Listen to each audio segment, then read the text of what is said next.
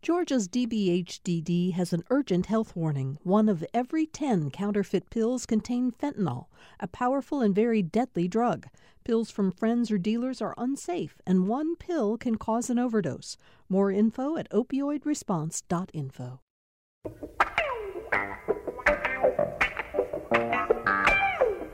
Welcome to Political Rewind. I'm Bill Nigut, and as always, I'm very glad to have all of you with us for our show today. If you've been listening to GPB Radio already this morning, you know that we began our fall pledge drive today, which means that a couple times during the show today, we're going to take brief pledge breaks to give people who are not helping support the work we do here an opportunity to do that. If you already do, I'm always grateful to you. I know some of you feel like, oh, we don't need these pledge breaks, but they are exactly what keeps us going.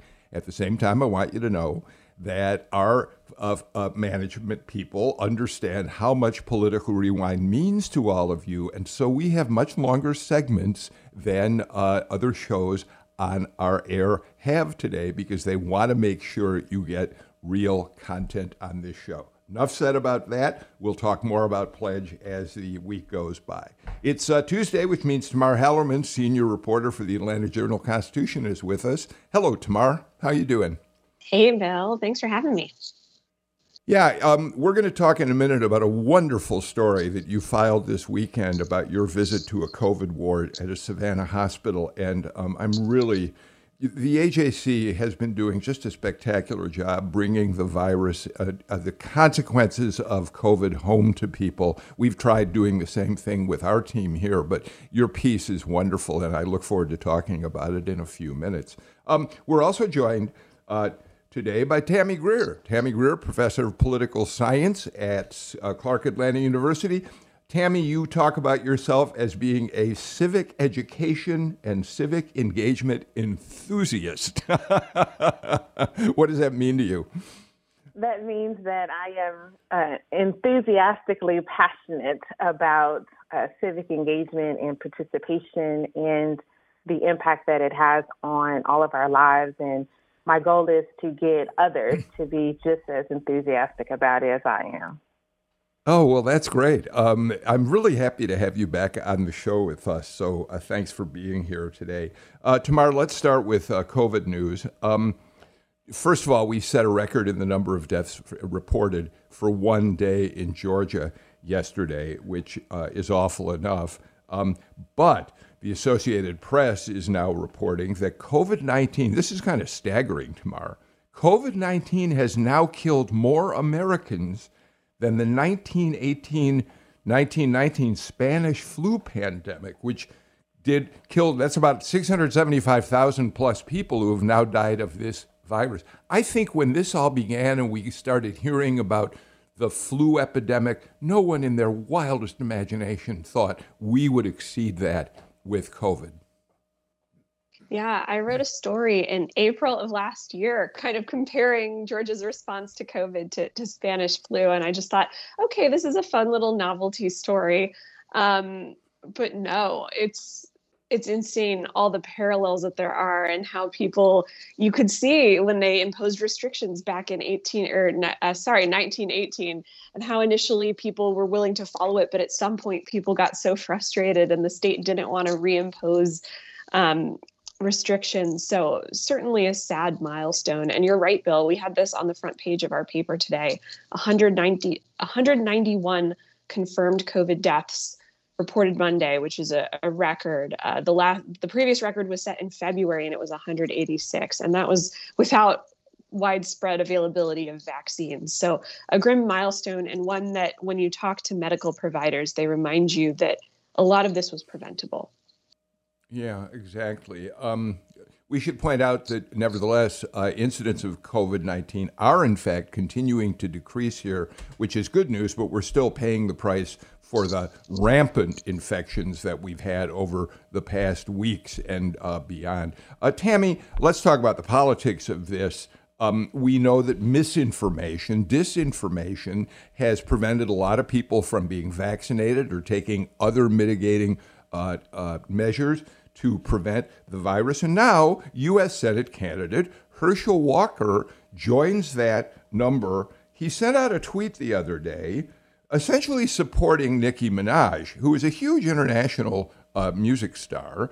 She put out a tweet, we know, in which she made some really ridiculous claim about a friend of a cousin who had this severe reaction to taking the vaccine, enlarged swollen testicles. It led to his engagement being discontinued. It was an absurd tweet. And yet Herschel Walker said this: "Hey, Nicki Minaj, it's always okay to ask questions. It should be encouraged to be inquisitive in order to make sure we're putting our country's best interests at heart. Thank you for speaking out." Tammy?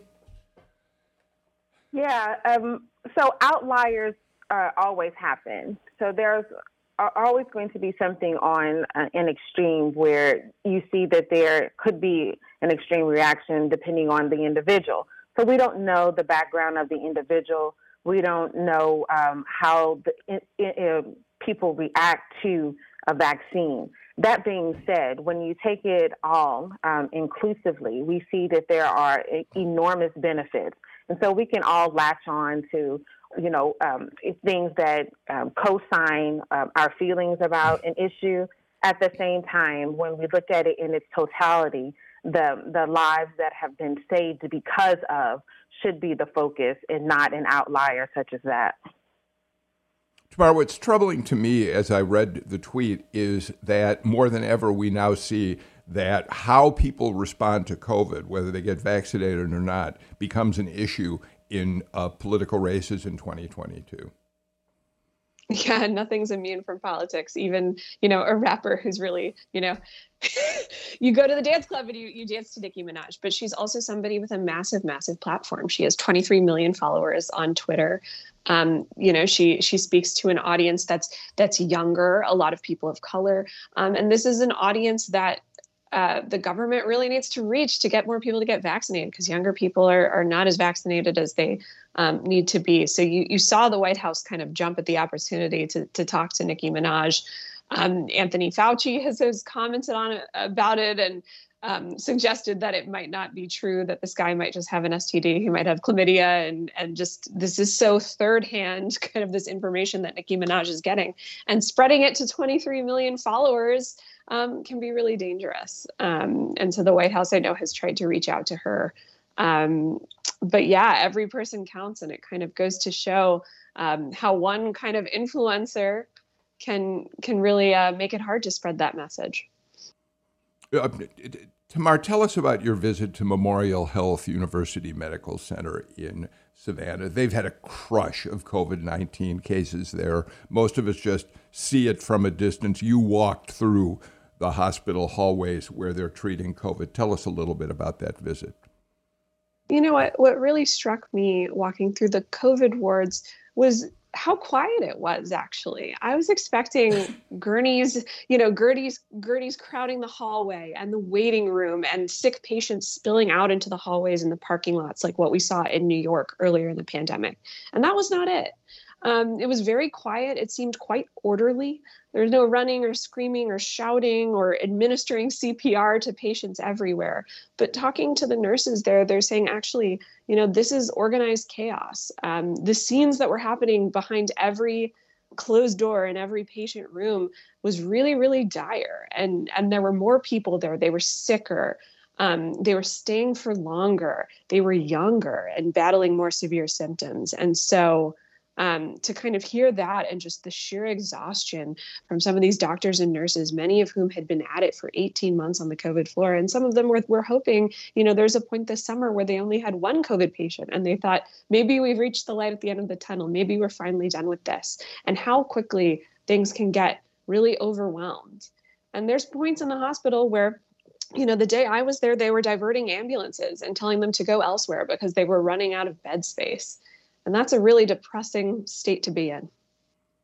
You quote Amber Dixon, a respiratory therapist at the hospital. She said to you, "It's not something I would ever wish on my worst enemy.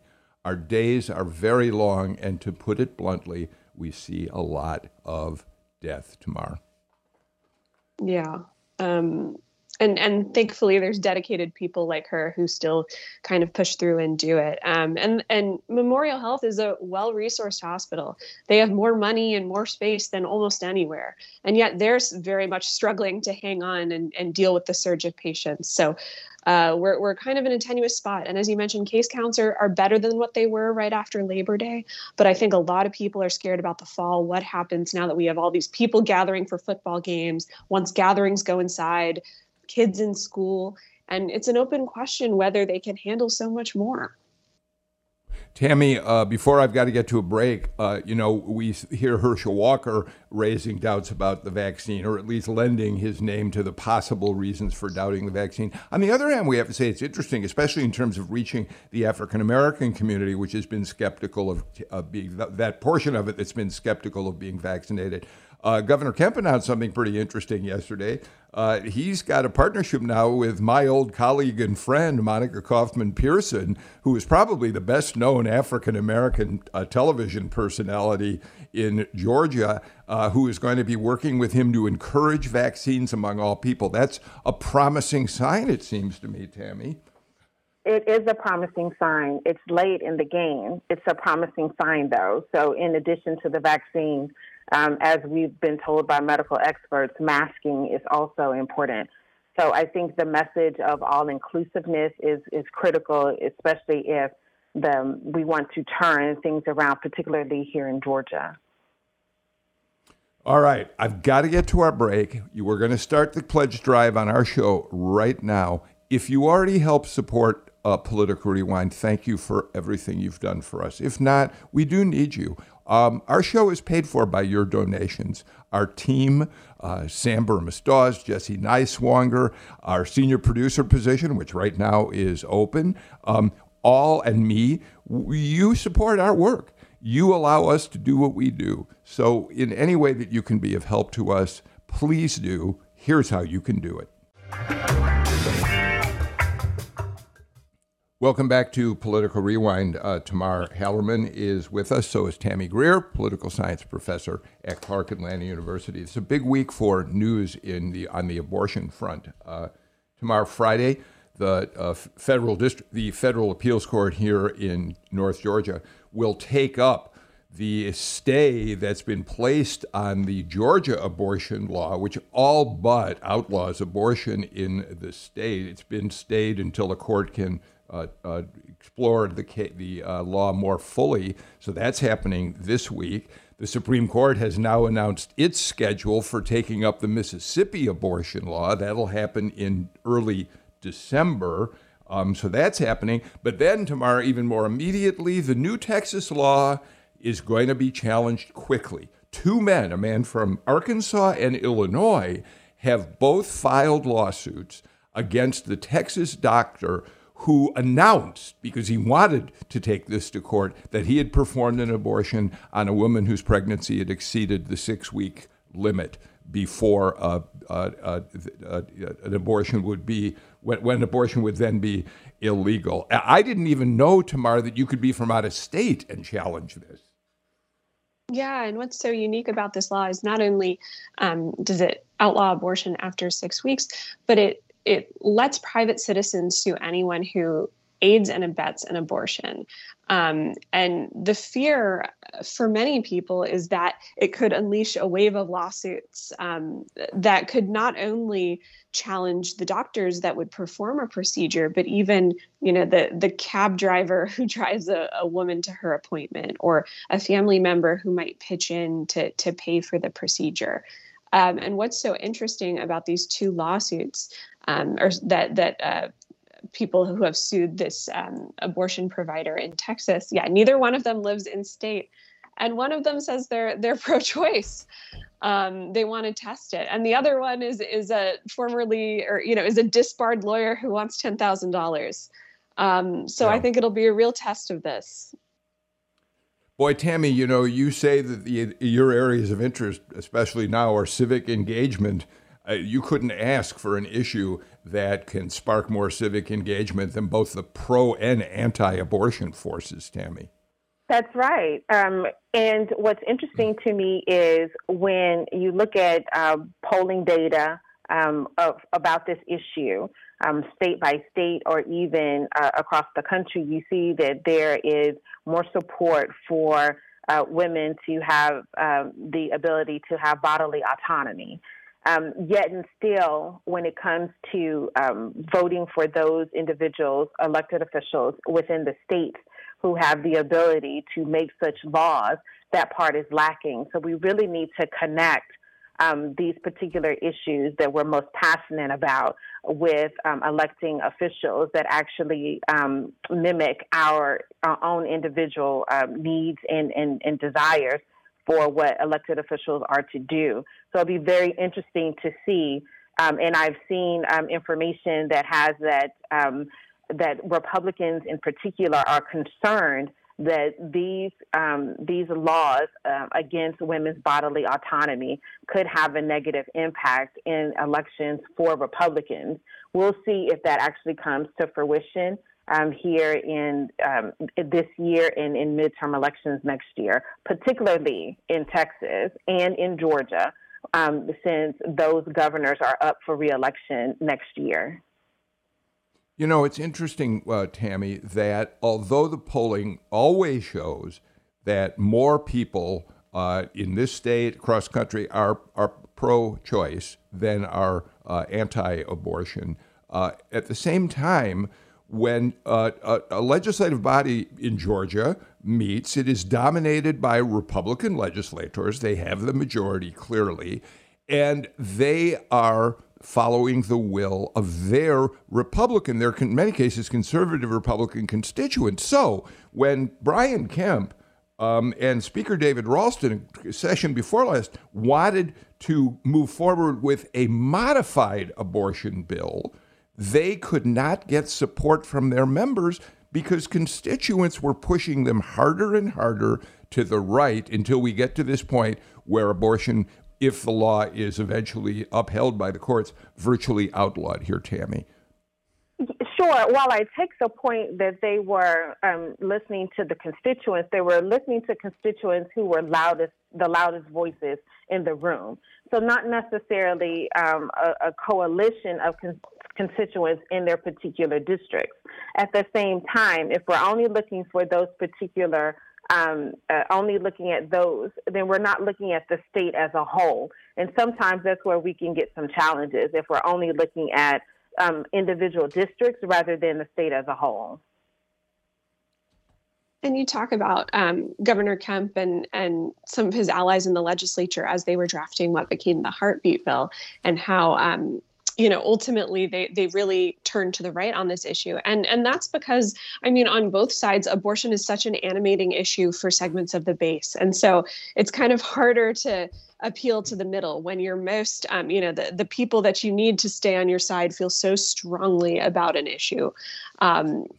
It's hard to appeal to the middle on that. And Bill, you do mention how overall the majority of the public supports bodily autonomy for women, but then you talk about kind of individual restrictions on that, not fully outlawing it. But then when you talk about abortions in the third trimester, when you start kind of going week by week and month by month, it quickly becomes a murkier picture. And that's why a lot of conservative states have been able to chip away at Roe versus Wade over the years, and how we've kind of gotten to this point, because the public, it's not as cut and dry as pro-abortion or anti-abortion. I think, thank you. I think you make a very important point. Yes, there are modifications that states have made to abortion that have had an impact on women who feel they must have an abortion. And you can look at the difference between Roe, which was what gave states the right to enact abortion, or said abortion was constitutional and legal in this country, and then look at Casey. A number of years later, there was a modification right there, that abortion was only permissible up until the viability of the fetus, Tammy. So, that was a very dramatic change and a chipping away of abortion rights, Tammy. Sure, and yet now we're saying not after 6 weeks, and there's no viability after 6 weeks. So it's fascinating to see, particularly in Texas, how the way to get around the constitutionality or the decision by the court for viability is that we're not going to make it criminal. We're just going to do it from a civic action standpoint, which, as we know, is a lesser bar than a criminal bar. At the same time, I think it's critically important that we all understand that restrictions on women's bodily autonomy has a deep impact, not only on that particular woman. It has a deeper impact on her family, on her community, on her economic status. It has long-term impact, and I don't know if we're really diving into those particular aspects and going to the extreme of, aborting a fetus at 9 months, right? Which is absurd to say that someone is supporting of that, just as we talked about previously with, the person who had an adverse reaction to the vaccine, so to speak. So we're taking extremes on many different issues and then putting them inside of the conversation as if that is normal, and it's not. And we really have to, refocus. And I would challenge all of us that some of those extremes not to give too much air to, because that murkies and muddies the issue overall. Tomorrow, we should put this in the context of Georgia very specifically. Butch Miller has already said that he is likely to introduce a Texas-style abortion bill here in the Georgia legislature during the next session. So our legislators are very likely going to be confronted with the same kind of measure tomorrow. Sure, but let's also put this into context. Butch Miller is running for lieutenant governor, and he has a pretty, he's got a strong primary challenge coming up from Burt Jones. So they're both going to be racing to the right to try and appeal to that base, just as we were talking about, that's firmly anti-abortion. What'll be interesting to see between now and then is how these lawsuits in Texas unfold. Are we going to see bounty hunters incentivized by this law and the $10,000 reward, I guess, that you get if you win a lawsuit against some of these defendants? What sort of unintended consequences are we going to see because of that? And will we get people like Butch Miller to answer for that? Or is it still a 100% winning issue with your base? We should point out, though, within that context, that the Texas physician who performed this abortion wrote a piece about it for the Washington Post. In other words, he wanted to be challenged on this, giving an abortion to a woman past the 6-week threshold. We are told that abortion providers in Texas, almost across the board, have stopped performing abortions. And so that in and of itself, Tamar, is for women who feel they must have abortions, is giving them no options unless they leave the state. Exactly. It's had a real chilling effect. And this doctor in his Washington Post op-ed talks about a mother of 4 who's 42 years old, who was looking for an abortion. And he said, I'll pay to send you to Oklahoma where you can still get an abortion. And she says, I don't have time for that. Who's going to watch my kids? Who's going to work my job? I need those wages. And so there's going to be countless cases like that we might not hear as much about in the media. All right. Thank you for that conversation to both of you. We got to get to another pledge break. We'll have more with our panel after these messages. Say, Clark Atlanta University political science professor Tammy Greer, I thought about you a little while ago when I was reading the Joel to the AJC this morning. Stacey Abrams has begun her national book tour. She was in San Antonio last night, and among the things she said was this quote from Greg Bluestein, who was there for the start of the tour. Abrams said, quote, "The world is going to impact us one way or another. I'd rather be in the arena shaping the outcome. I'd rather be part of the doing than a part of the done unto. You know what you need already. Voting is about making sure your voice is heard and about shaping the vision of what we want to see." You know, whether you're a Stacey Abrams supporter or a Republican who really, really opposes what she stands for, you have to, I think, on either side of the aisle, say that Stacey Abrams has had enormous impact on acting out just that statement, getting people engaged as voters in this state. I agree. Part of being a full citizen in this country is participating in the electoral process. And if it takes, someone to have the audacity to be the first Black woman to be at the top of the ticket in a race for a governor, or the audacity to be the first Black woman to have the chance of being the first governor of any state in these United States, and to have that type of electricity behind you, it's critical. At the same time, such change in being the arena means that we as citizens must be fully engaged on a daily basis, because part of having this democracy to perform the way that works for all is for all of us to get into that game. So I completely agree. Tamar? Yeah, I mean, Stacey Abrams has definitely taken her show on the road, as you mentioned, tour around the country to promote a lot of the books that she's written over the last couple of years. And no stops in Georgia yet, as Republicans like to point out. But she certainly doesn't have to rush. Even, everyone's expecting her to jump in on this gubernatorial race, but, she doesn't have any other Democrats, or at least any prominent ones, who are kind of nipping at her heels, waiting to challenge her. She has sky-high name recognition. This national tour is only going to help with that. It's only going to help with her fundraising, should, if and when she chooses to jump in. So she certainly seems to kind of be soaking it all in before what we think will be another run for office. Yeah. Tamar, by the way, speaking of books, we've now learned that Brad Raffensperger has a book contract too. He is going to have a book published by Simon & Schuster.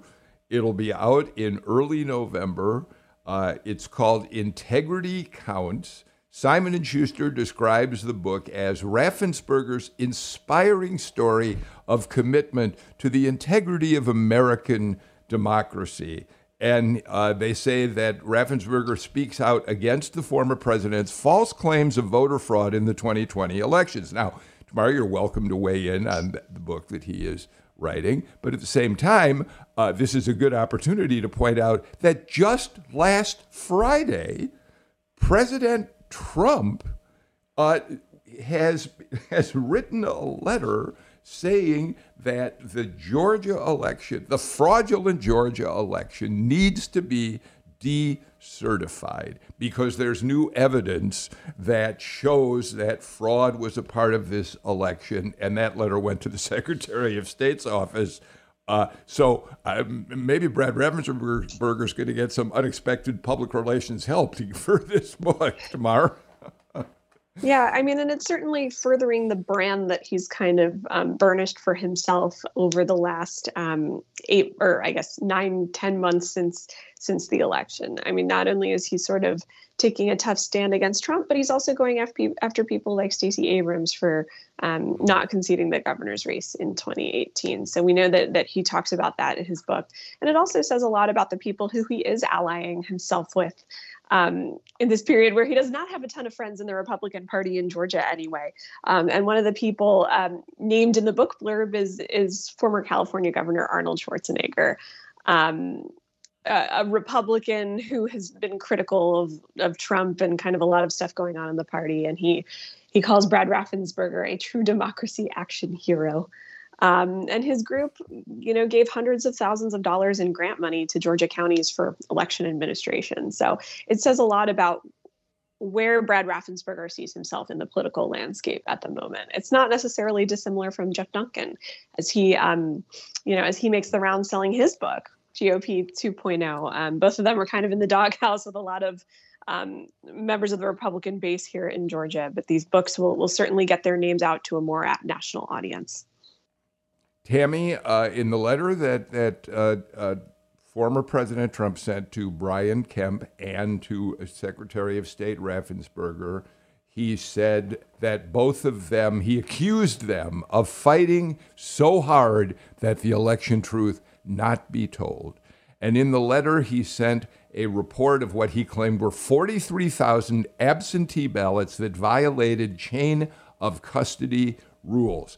His quote, "I would respectfully request that your department check this, and if true, along with many other claims of voter fraud and voter irregularities, start the process of decertifying the 2020 election, or whatever the correct legal remedy is, and announce the true winner." I mean, and Tammy, this comes, we're almost a year after the election. So this is on brand for the former president, right? So the former president attempted to defraud the country by stating that former President Barack Obama was not a citizen and not born in the United States. So because of that, and so he had mountains of evidence for, to support that claim. There are many claims over the past, decade that the former President Trump has made. So the Secretary of State and the governor of Georgia are both in a very precarious position at this moment, because if they ignore the claims made by the former president, then it looks as if they are dismissing any kind of claims of voter irregularities. Yet if they continue to do investigations, then they're spending taxpayer dollars in order to go down a rabbit hole that will come up to be fruitless. So it's very interesting, the position that both are in, being that originally they both were tied to the former president. And only until this particular issue with the election did there appear to be some sort of a separation. So it's very interesting. And I am very curious as to how both are going to handle this situation, being that, you can't feed the situation and then try to take it back, because that's where we run into some challenges. This all happens on a week when, number one, tomorrow, Donald Trump Jr. will be in the state to stump for Lieutenant Governor candidate Burt Jones, who former President Trump has already endorsed for that position. And then the big show when Trump himself goes to Perry to mount a massive rally. The reporting now has it that this is going to be an all-day affair. Trump won't be there until the evening, but apparently conservative, Republican Georgians will be showing up in Perry. They're going to have a UGA game-watching party in the afternoon, and it will be tomorrow Herschel Walker's debut as a candidate for U.S. Senate. He went to the UGA game on opening day at home, but he didn't make any remarks as a declared candidate. In this rally, that will happen tomorrow.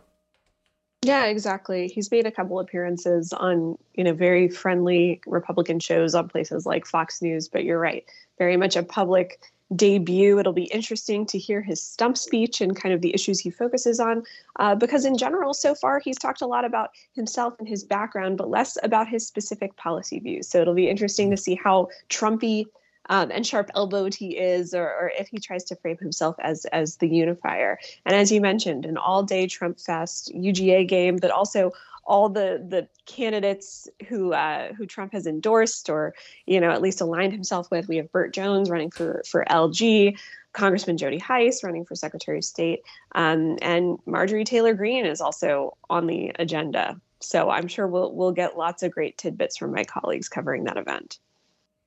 Of course, Tammy, we should point out that when Trump holds a rally, you may be a person standing on the stage or maybe near the stage and be somebody he endorses. But if you were Kelly Loeffler or David Perdue running for Senate in the 2020 election, when Trump came presumably to support your candidacies, you learned quickly that what he was really there to do was talk about himself, Tammy.